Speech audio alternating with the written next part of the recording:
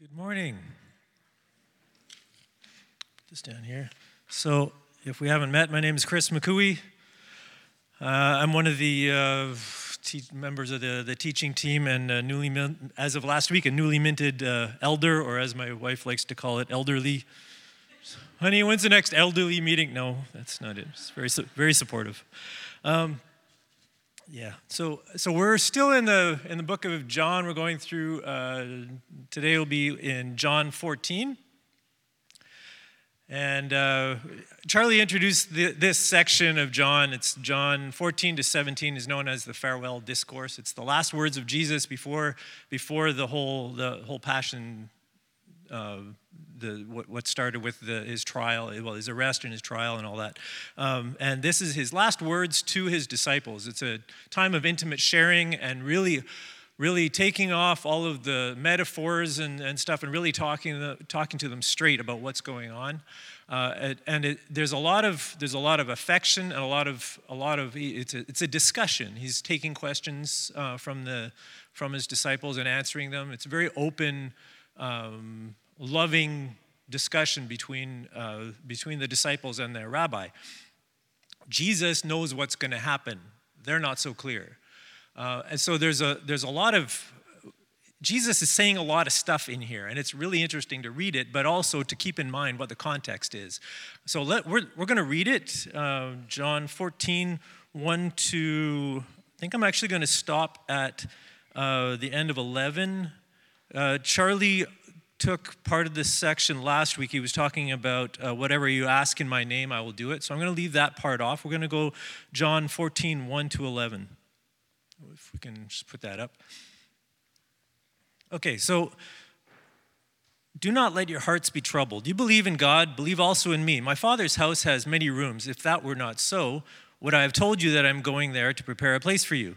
And if I go and prepare a place for you, I will come back and take you to be with me, that you also may be where I am. You know the way to the place where I'm going. Thomas said, Lord, we don't know where you're going. How are we going to know the way? Jesus answered, I am the way, the truth, and the life. No one comes to the Father except through me. If you really know me, you will know my Father as well. From now on, you do know him and have seen him.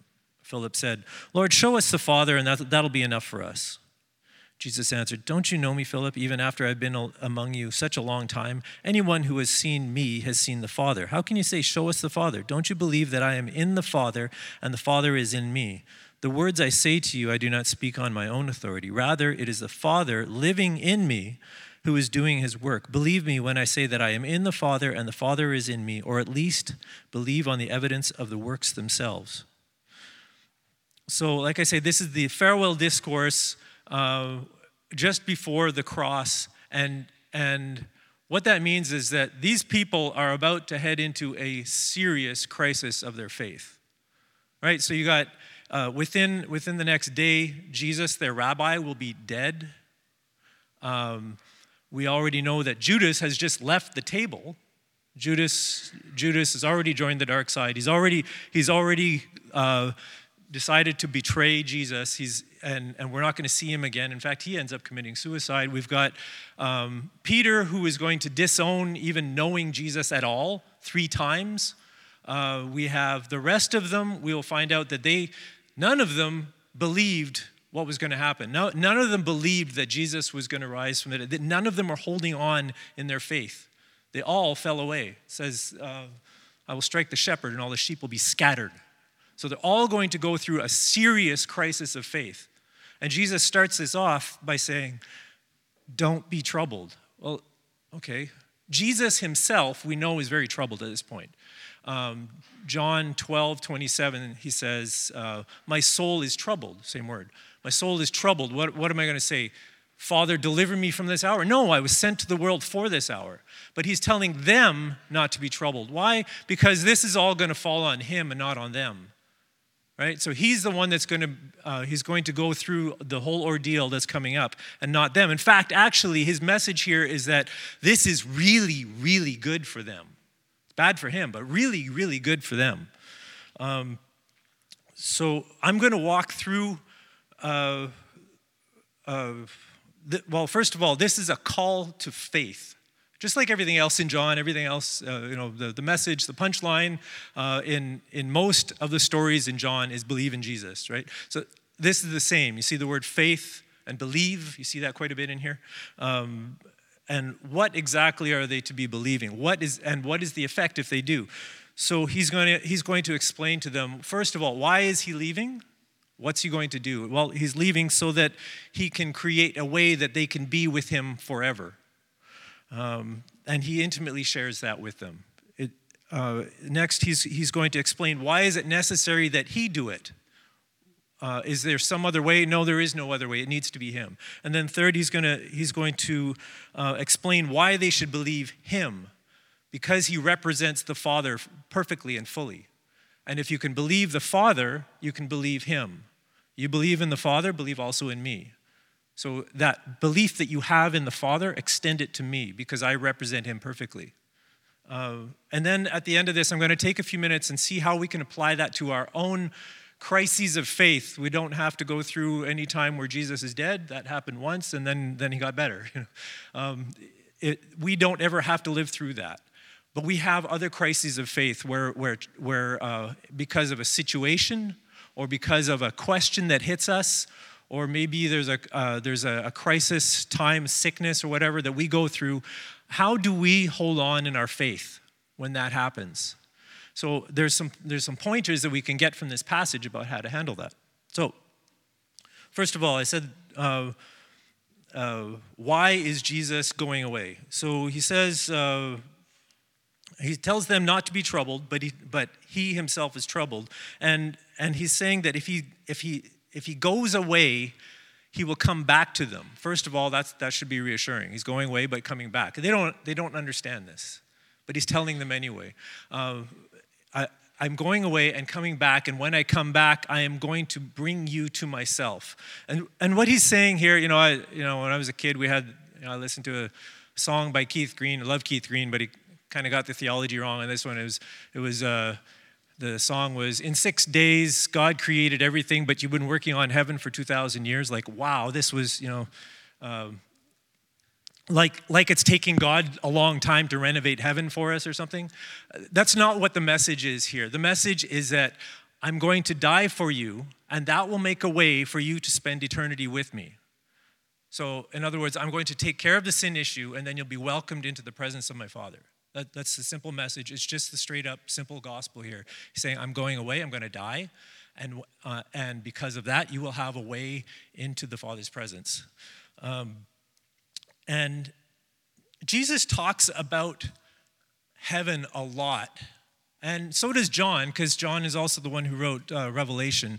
Jesus often talks about heaven as a place of eternal reward.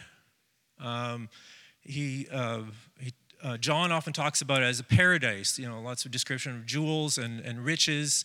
And here, it's a little different. Heaven is described as a bunch of rooms. And it's just a really simple word with no adornment. It really has nothing stands out about heaven itself here. He just says, there are many rooms in my Father's house. But what stands out in the description of heaven here for me is how Jesus describes it in intimate terms. He says, I'm going to bring you to myself so that where I am, you can also be. That's the driving force for this whole thing. It's that where I am, I want you to be there with me. This is an affection that Jesus is sharing with his disciples. It's a desire to be with them. And that's what, to him, when he's describing what just his last minutes before going to the cross, what's pushing him there, what is it? It's this desire to be with them eternally. You can't overstate the importance of this part. This is a thread that runs all the way through the Bible from the beginning to the end, and in fact, it's what makes sense of most of what happens. It's that God, from the beginning, wanted to have a people of his own that he could dwell among for his glory. Let me say that again. God from the beginning wanted a people of his own that he could dwell among for his glory. And that sums up a lot of what happens. It makes sense of the cross here. It's actually, Hebrews 12, we're told that there was a joy set before Jesus so that he would endure the cross. That's the joy set before Jesus. It was to have a people of his own that he could dwell with eternally for his glory. So let me just flesh that out a little bit further, because I'm saying that it's a really, really important thing. And I believe I spoke about this on the Good Friday address as well. From the beginning, God was making a people. Let's just take one example of where God is working on having a people of his own. In the book of Exodus, there's a passage in Exodus 19 that will show up on the screen, where he brings the nation of Israel out of Egypt, with power and signs, wonders, miracles, it was a promise that he had made to Abraham. He was going to make him into a great nation. They were mistreated in Egypt. He pulls them out of there and brings them out to the desert, out to this mountain called Sinai, and he says to them in verse 3 in Exodus 19, says, "Then Moses went up to God. The Lord called to him from the mountain and said, 'This is what you are to say to the descendants of Jacob, and what you are to tell the people of Israel. You yourselves have seen what I did to Egypt, and how I carried you,'" just catch the similarity in the language here, "how I carried you on eagle's wings and brought you to myself. Now, if you obey me fully and keep my covenant, then out of all nations you will be my treasured possession. Although the whole earth is mine, you will be for me a kingdom of priests and holy nation." So this will ultimately be fulfilled in heaven at the return of Jesus. And that's what he's talking about. When I come again, I'll receive you unto myself, so that where I am, you may be with me also. And that's the driving force for Jesus. He's affectionately sharing with him his desire to be with them. And this is something that, I want this to permeate my thinking, right? So that when I get up in the morning and I'm going to go sit down and spend time, reading my Bible, praying, whatever, or if I'm here Sunday morning early for worship, that's how God sees me. That's how God sees you. He is earnestly desiring to spend eternity with you. We just need that to be sort of the baseline in our minds, right? God really is looking forward to spending time with me as a bridegroom awaits his bride. That is the language that's used in Revelation. That's the love of Jesus for you. And he's sharing that with them. And so there's something I find kind of remarkable here, though. In a day or so after this, they are going to be wrestling deeply with this thought of, well, Jesus is dead. We thought he was the Messiah, but he's dead. You can't be the Messiah and be dead. You can't overthrow the Romans when you're being crucified. What are we supposed to do? And this question, were we wrong about the whole thing? Obviously we were wrong. That whole wrestle is going on. And meanwhile, at the same time, Jesus is literally going to hell and back so that he can spend time with them eternally. He's accomplishing the eternal purposes of God. And they're on this other question, which is a really compelling question. How could Jesus be the Messiah and dead? This doesn't work. So you have a complete disconnect in what's going on in Jesus' mind, and they're not understanding it. But that doesn't stop Jesus. So next, you run into these exclusive claims of Jesus. And this is where, I'll just read it. In verse 6, Jesus answered, "I am the way, the truth, and the life. No one comes to the Father except through me." This is probably a verse you learned in Sunday school if you went to Sunday school. Probably had to memorize it at camp or something. He's telling them why his work is so important, and there's no other way for them to get into the dwellings in the Father's house. I am the way, the truth, and the life. It's both bold and it's also ironic. Let me just walk you through that a little bit. The I am statements, there's about 7 of them in the book of John. The I am the way, I am the truth. The I am, he's actually making a reference back to Moses and the burning bush. He's saying, I am. It's a claim to deity.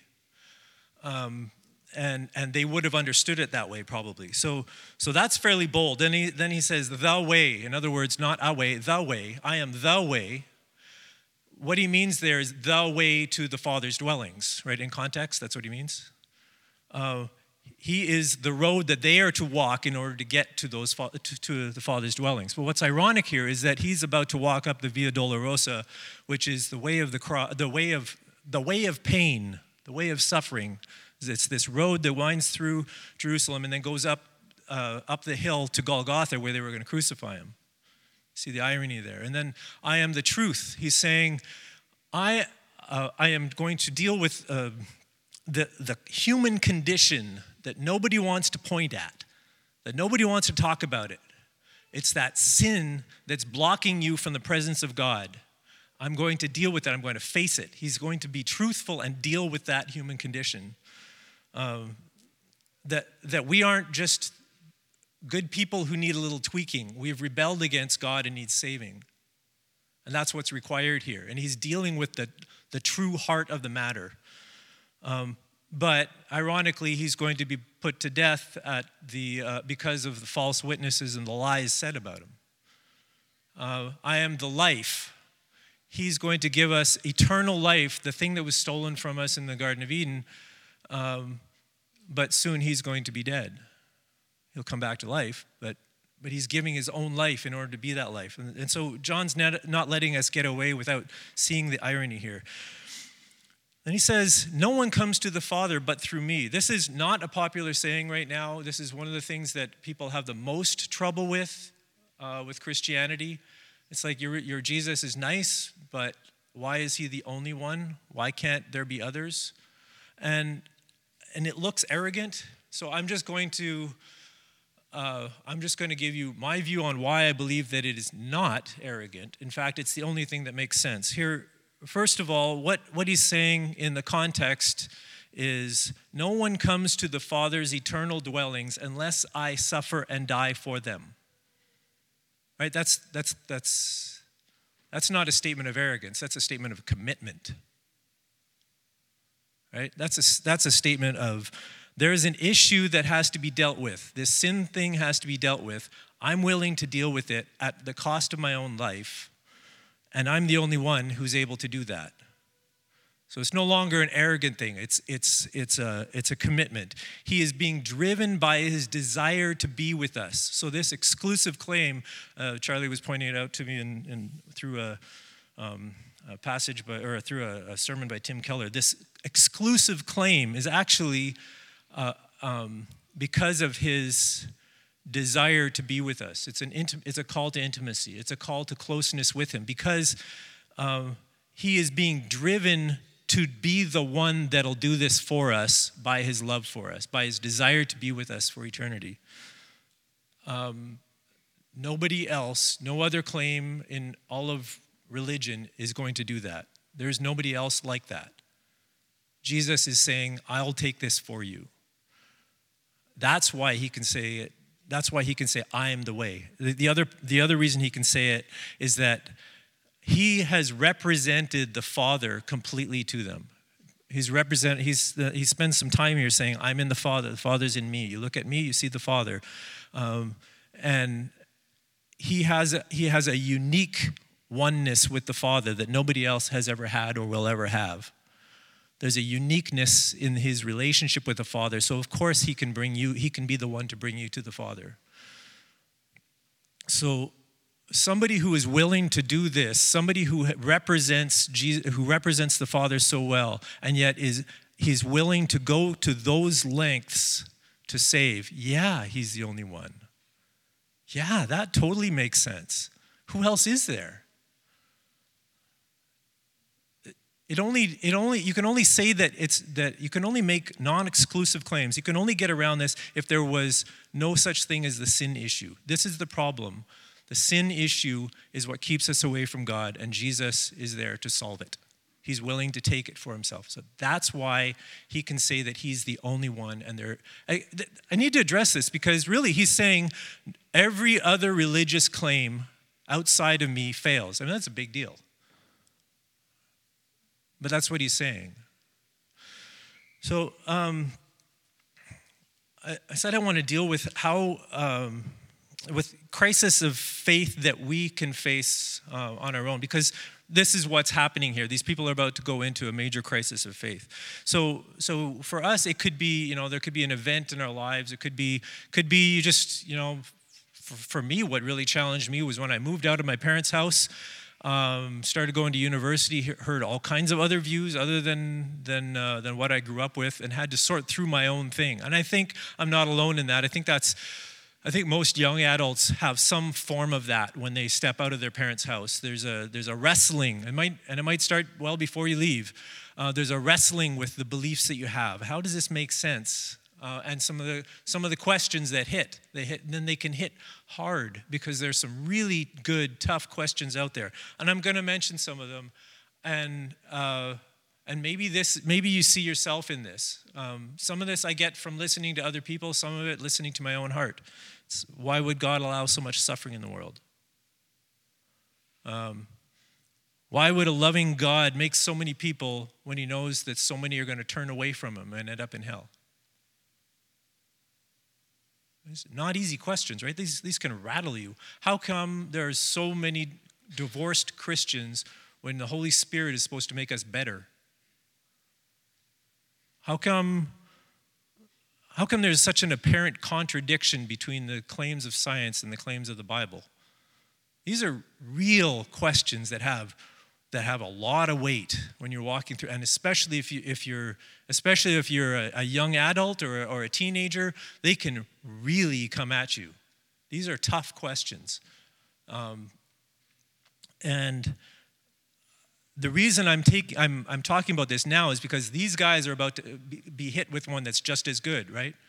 The question of, we believed in Jesus. Jesus is dead. He was supposed to be our Messiah. What are we going to do? Were we wrong about the whole thing? And that's a crisis of faith. And you can come into something that looks like a contradiction. God is loving, God sends people to hell. Or here for them, it's Jesus is the Messiah, Jesus is dead. Right? So we come into these contradictions and we go, how am I going to deal with this? And I want to just give two pieces of advice that I'm going to take from this passage.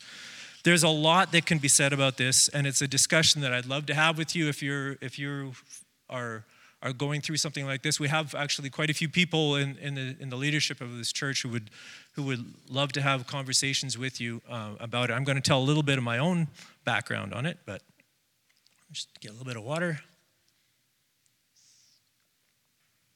So, first of all, a crisis of faith like this is a quest for truth, right? So you need to hold on to the truth that you already have and not let it go while you're looking for more. I'm saying that because a lot of times what happens is you get hit with a question and you let go of the other stuff you already knew. That's not how you get to truth. You get to truth by building on the truth that you already have. And that's a key here. Don't let go of the things you already know just because there's a good question. Don't ignore the question, but you hold on to the truth. So Jesus says this kind of in two ways. He says, first of all, that not your heart be troubled, but you believe in God, believe also in me. He's affirming this belief. Guys, you believe in God, right? Yeah, okay. Hold on to that. Now the problem here is going to be believing in me, but you hold on to your belief in God. And then later on he says, if you're having trouble believing that I am in the Father and the Father is in me, believe on the evidence of the miracles themselves. In other words, you know what you saw. And Jesus did some pretty wild, crazy things in these people's presence, and yet they're going to still deny that he is the Messiah. It doesn't make sense, but Jesus is calling them to hold on to what they saw and what they knew. When Jesus spoke, he felt their authority. He watched him raise dead people, or they watched him raise dead people. They did miracles themselves. He's saying, you know what you saw. Hold on to that. Hold on to that thing. And for many of us, we have not gone through, I really don't think anybody's gone through living what these disciples have seen of the power of God. But if you grew up in church, or if you've been in church for a while, you've probably experienced something that you knew was real. right? It could have been the love of God coming through other people that you watched in those people. It could have been you yourself had some experience of the presence of God. It could be some answered prayer that you go, wow, God really did that. There could have been miracles that you knew, hey, I prayed for this, God did this thing. Hold on to that. You don't get to let go of the truths to get another truth. You hold on to the truths that you have. They may look contradictory. That's because you don't have the answers yet. Can I say that again? They may look contradictory, but that's because you don't have the answers yet. So again, the example here is it looks contradictory to say that Jesus is the Messiah, Jesus is dead. It's not contradictory. They don't have the answers yet. He's going to be alive soon. They just don't have the answer yet. So we hold on to the truth while we're looking for more. Second, Jesus says that he is the truth. And there's a the in there, right? He's the truth, not a truth. He is the truth. And he's taking that as his name, right? I am the truth. And what that means to me is that you need to keep Jesus at the center of this, of the search for truth. Truth isn't just an argument or a statement. Truth is also a person, the person of Jesus here, right? It flowed out from him. It came from God. And I'm saying that because there's a tendency a lot of the time that when a tough problem comes, like the ones I just mentioned, one of the things that happens is that we kind of put God on trial and we say, okay, now I'm going to decide, I'm going to work on coming to a decision on whether God exists or not. And so if he passes this test, he can keep existing. If he doesn't pass this test, he doesn't exist. And I'm saying you will not find truth that way. You need God's help to find truth. The way to find it is ask, seek, knock. That's how you find truth. Ask, seek, knock. Lord, I need some help. God, could you please help me understand this? I don't get it. And you can be as honest as you want in that, but you ask him. If he's real, he'll show you. And he can provide good resources. He can provide a lot of help, but you don't walk away from him in that. I just want to add my own little story here. When I was 17 or 18, I left home. I was living in Golden, BC, left my parents, went to go to the University of Calgary, study sciences there. And, that was new life for me. And I knew what a Christian was. My parents are not hypocrites, right? They love God. I'm aware that not everybody can say that. My parents are good Christian people who really do love God. They say it, they mean it. I had my own personal relationship with God, and I knew that. It was something, I knew there was this thing. From a young age, I knew that I had a relationship with him. And what I did was, and I was plugged into a good church, and what I did was I took this philosophy of religion course that basically walked through, it was a pretty big name professor, studied at Harvard, whatever, and he walked through a lot of the arguments for and against religion. He was agnostic himself, and so he was just kind of, this is what people say about for God, and this is what people say against God. And I walked through it, and I came out, most of the stuff I found actually, my beliefs, I felt they fared pretty well. There's this one that I could not get around. And I don't think this is really, I think still for a lot of science majors it exists, but for the most of Christianity, I feel like this isn't your burning question. But it was for me at that time. It's how do you square the claims of what we know from science with the creation account and all that and evolution. The whole thing, it was a real problem for me because there I was taking courses on, I took a geology course and talks about how, the millions of years of, fossil record and mountains being formed and radiocarbon dating. For any of the teenagers out here who don't know, radiocarbon dating is what there was before internet dating. No, I can explain that one in the questions. So yeah, because I was studying sciences, right? So, and I've got this, and I believe the Bible, and therefore, you got this hard contradiction between the way I understood the Bible and the way I understood science. And this, I would start thinking about it and trying to work through it. And well, maybe there's truth here. I don't know what's going on here. And I felt like I was cheating on God when I would do that. It was awful. It was like I'm saying, no, actually, the Bible's wrong. The Bible's wrong. I know God's real. And it was not a comfortable thing for me. And I was doing this alone without really any outside help. Now, there was one person from, it was called Campus Crusade at the time, the Power to Change, who came and gave me some good pointers on it. But for the most part, I was walking this out by myself. And so I set a ground rule. I go, I'm going to go at this slowly, asking God for understanding, asking for help. And when it feels like I'm doing that, cheating on God and denying God again, I'll back off, ask him some more, go at it bit by bit. Again, I'm trying to do this alone. I'm trying to, break new territory for myself here. And then God faithfully started bringing in sources that would help me understand. And I started coming to that understanding. Like there's one statement by Francis Schaeffer that says, if we understood science perfectly and we understood the Bible perfectly, there would be no final conflict between the two. And that really helped me. And I was going through all these steps, but I was finding that God was leading me through the things that were, if I hadn't done it that way, I would have thought maybe God isn't real. Instead, God was the help that got me to the answers. And that's why I'm saying we need to be holding on to the things that we know are true while we're looking to fill out the parts that we don't understand. And there's just one last bit, and this is a lot trickier to get, so just kind of bear with me. This is my own thinking on it. There are a lot of tough questions that you will not have a satisfying answer just through logic, just through an explanation. A lot of the questions that you're going to need require the person of Jesus in order for it to make sense. Sounds a little cryptic. I'll just give you an example, all right? So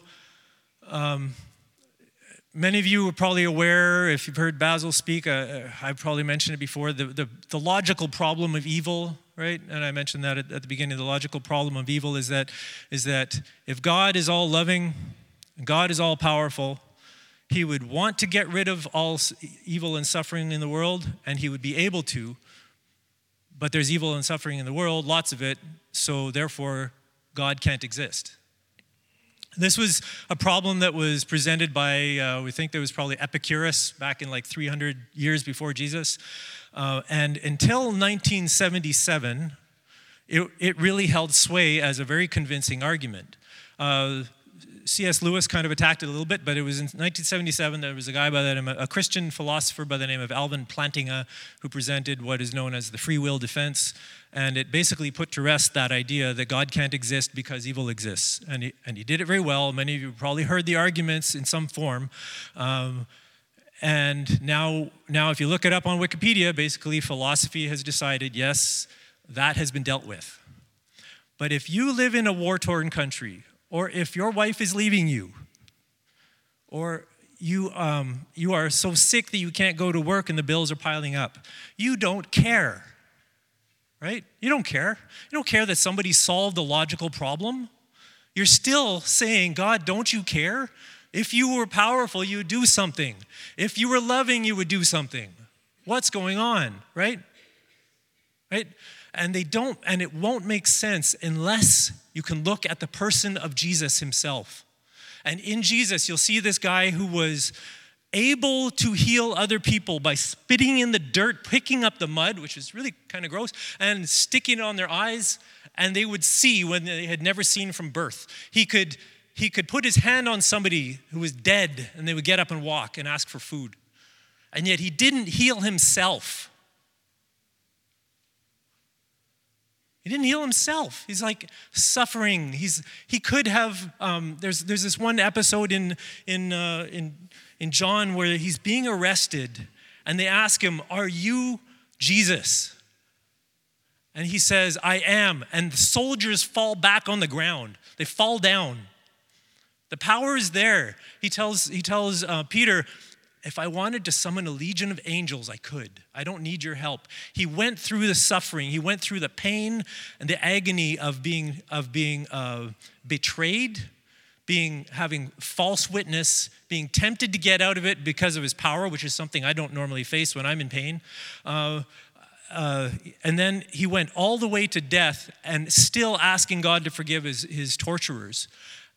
That is somebody in whom you can find solace when you're suffering, because he understands it. He knows it. And that's why I'm saying that in a crisis of faith, you need to keep the eyes up on him, because a lot of these things won't make any sense other than in the person of Jesus himself. So I want to, and just remember, this is the one, like I started off with, this is the one who, it's not just that he suffered, but that he also suffered in order to bring you to himself, to spend eternity with you.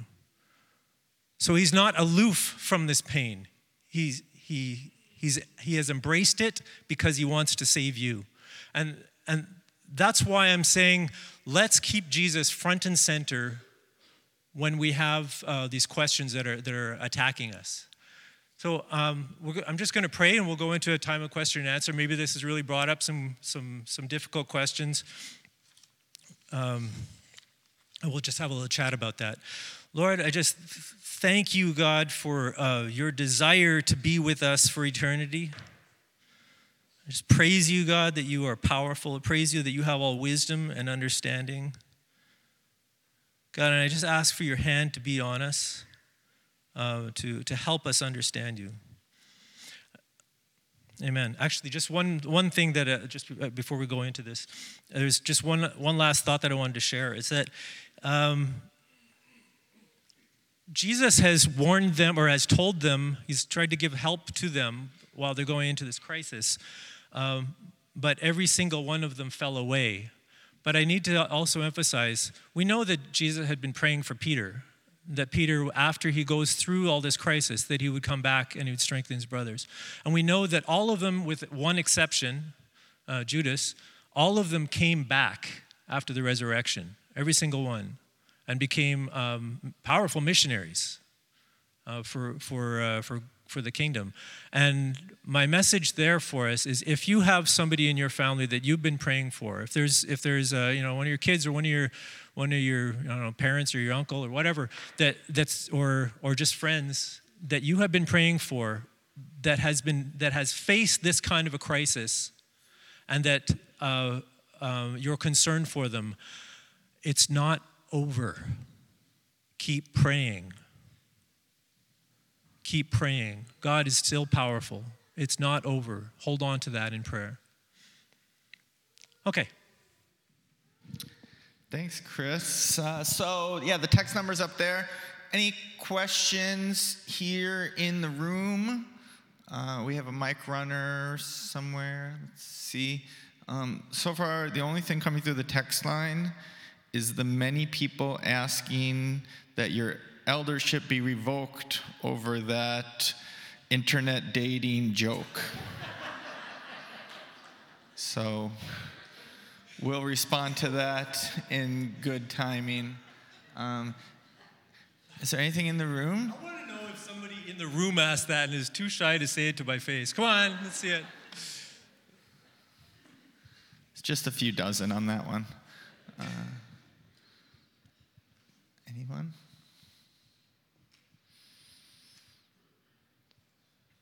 Yeah. Oh, yeah. Over here. Yep.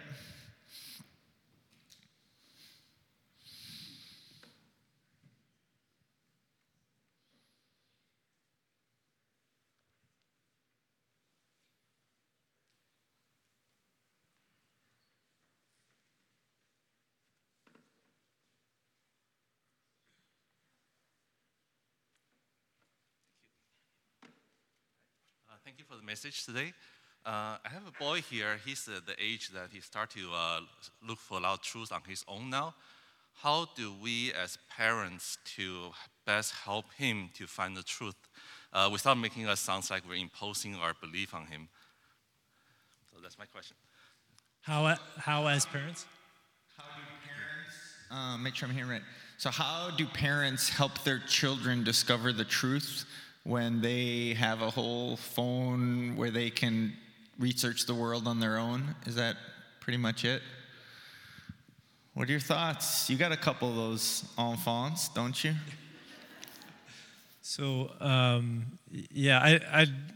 there's all kinds of thinking about the effect of social media and all this, but my opinion is that the crisis often is coming from within, and so even if there's all kinds of philosophies out there that they're going to hear, but really it's what resonates within is going to be the big issue, and so they're going to hear questions, and they should, because we need to be able to work through those things.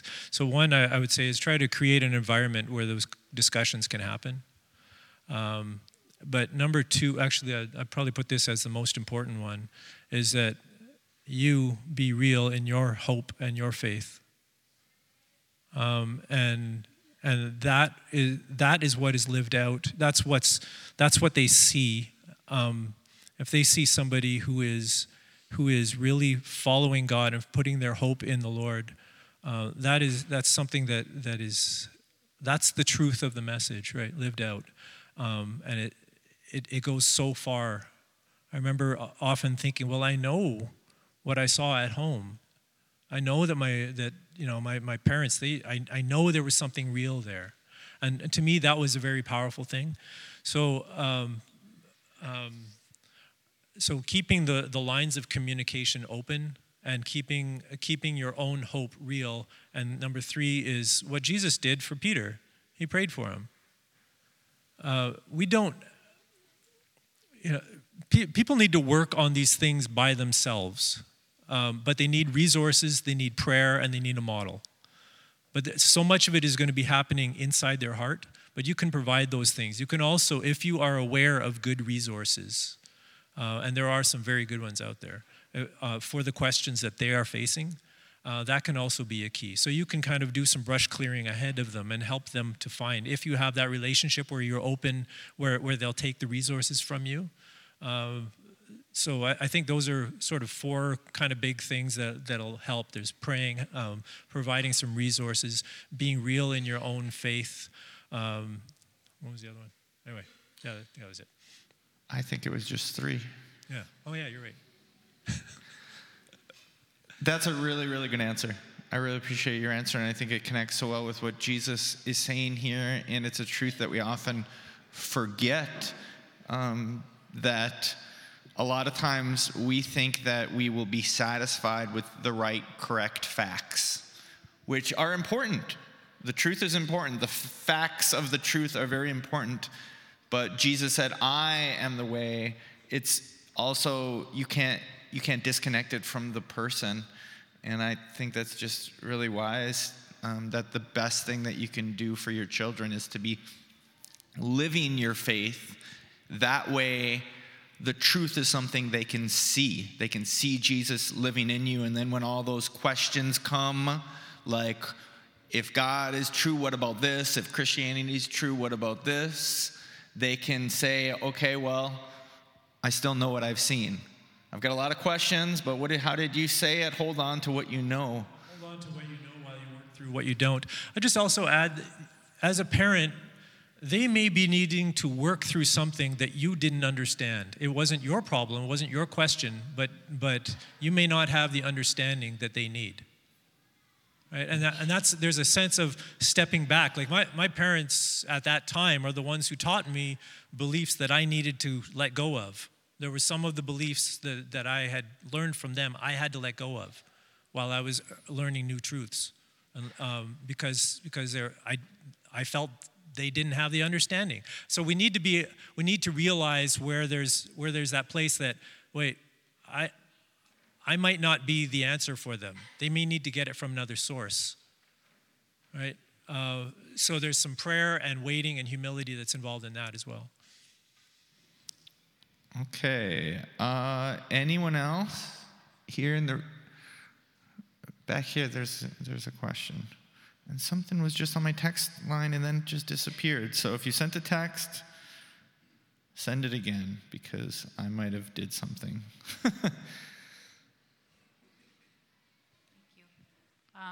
I really love the message today. And my question is in terms of our identity, and as adults and as teenagers, as children, today everybody's identifying as something. If we were to identify as, say, Christians, I'm looking for creative ways, and you mentioned one today when you said I am.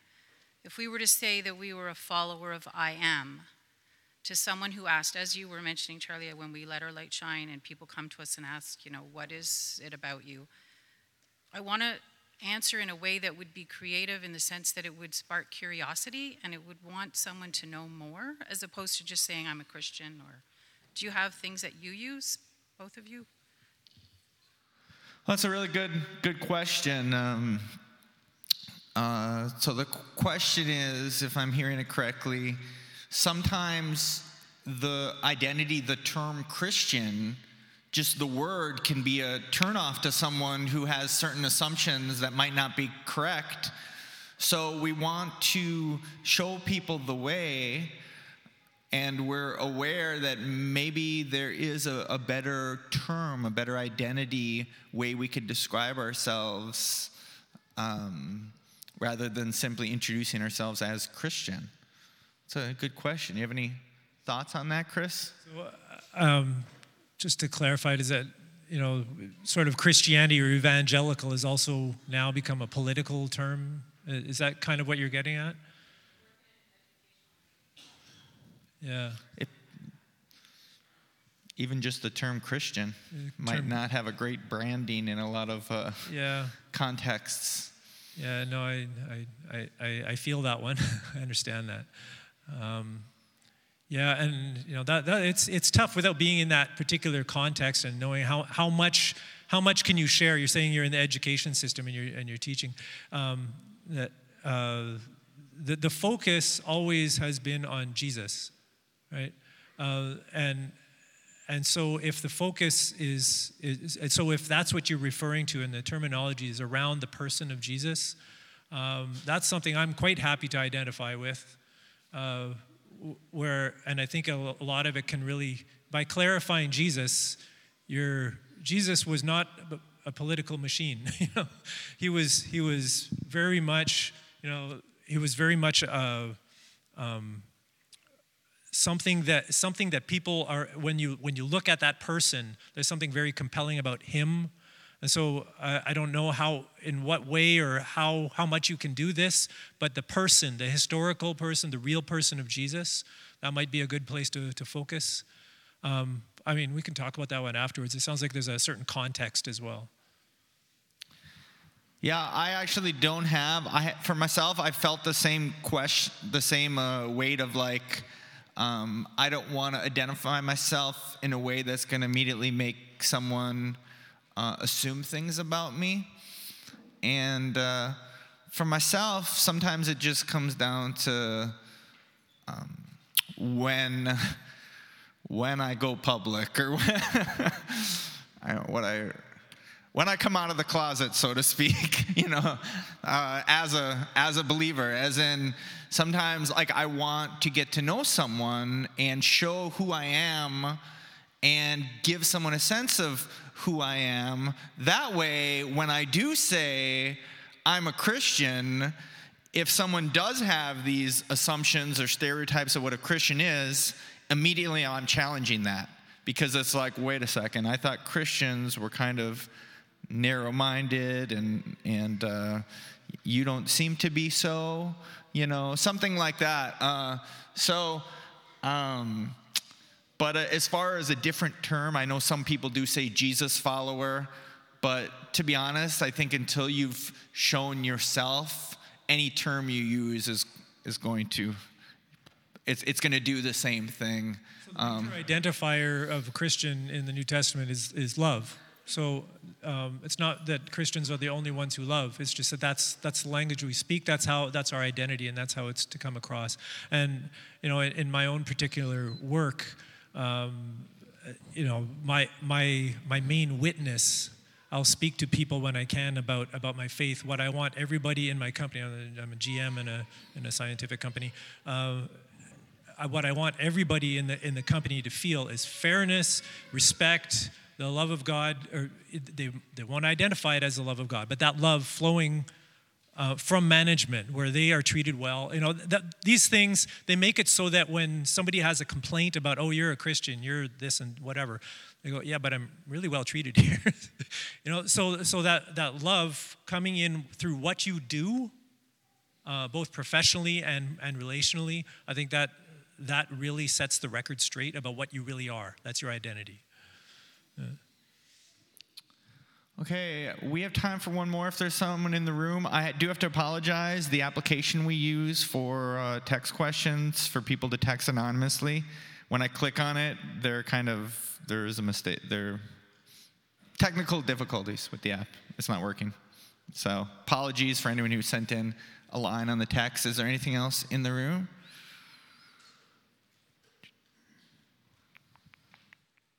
Going once. Twice. If you have a question, you're in the room, but you're really too shy, just ask Ryan. He'll get a big blanket and stick it over you so you can ask, and I won't know who you are. Yep. So go ahead. We can use one of those sound, like the hostage voice, deep throat. We can. Okay. Well, let me just pray. Is there a hand that I see over there? One. Yep. I think Pretty Pearl in the back, is it? No, that's not who it is. I can't tell.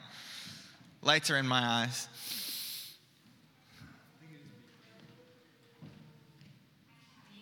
Oh, it is Pretty Pearl, yes. Yes, it is. This is the first time I'm talking on the mic. Okay. So John 14:11 says, "Believe me when I say that I am in the Father and the Father is in me." You said that, right? Yeah. Or at least believe on the evidence of the work themselves. I don't know if this is a question to you or a question for us to just ponder on, but the thought I have is, what works can we do today as Christians to help believe in Jesus? And I guess I'm not just talking about, food drives and things like that, but my mind is more on the evidence of the work that Jesus was doing. Jesus said, if you don't believe the talk, at least believe in the evidence. And what is our evidence today? Yes, we are good people, nice people, kind people, and so are many others who are atheists. How can we stand out? It's not just about saying, I'm a Christian, oh, see how I behave. I know many nice atheist people. And the question that resonates with me is, what works of Jesus becomes an evidence in my life as a way for them to say, I want that. Yeah, so Jesus is referring to things that they know, that things that they have seen and witnessed, and he's using that to say, don't forget this, because that said to you, that shouted to you that I am from God. Hold on to that. Don't deny it. And because of that tendency that we have to re-explain the past, right? No, I know what I saw. I know what happened. But he's also saying, I think your point is that there are many people whose faith will be encouraged greatly by seeing miracles. It's not just, when he says works, it doesn't just mean miracles, but it definitely includes the miracles. So there's other things that Jesus did or how he showed mercy to people who expressing the Father's heart in other ways that were not miracles. He spoke with authority. That's one thing that is mentioned there. And that was also evidence for them. But specifically the miracles, here we're in a context in our church where we're speaking much more about miracles, about revival. I spoke a few weeks ago about we want to see God's power with miracles. Come on down, we'll pray for you, right? If you're sick, you're whatever injured, you need prayer, or just whatever it is, let's pray with you. Let's challenge our faith to believe that God can do things that we've never seen him do before. And so I'm just going to echo what you're saying. Yeah, let's pursue God in faith for that, because that will affect the faith of other people. The works that we do, I think, there's a major sense where it's like the fruit, the walking in love, that's what Jesus said is going to be the mark that distinguishes us. But I don't think it is limited to that. I had a pastor years ago that said that Christianity is caught more than it's taught, as in it's something that people follow because they see it, they experience it through a person. Jesus is the way. Thanks for the good word today, Chris. Father God, I pray that as you've sent Jesus, we would know him, we would see him. Not only the facts of the truth, but the person of the truth. And in seeing the person of the truth, Lord, we would be able to embody as you live in us by the power of your Holy Spirit whom you've given us. We would be able to embody the truth for others to see you through us, Lord, through our actions, through our love, through miraculous deeds that you do through us, Lord. We ask that you would do all of that to point to yourself. You are the way, the truth, and the life. Lord, help us rejoice and worship you and believe. In your name, amen.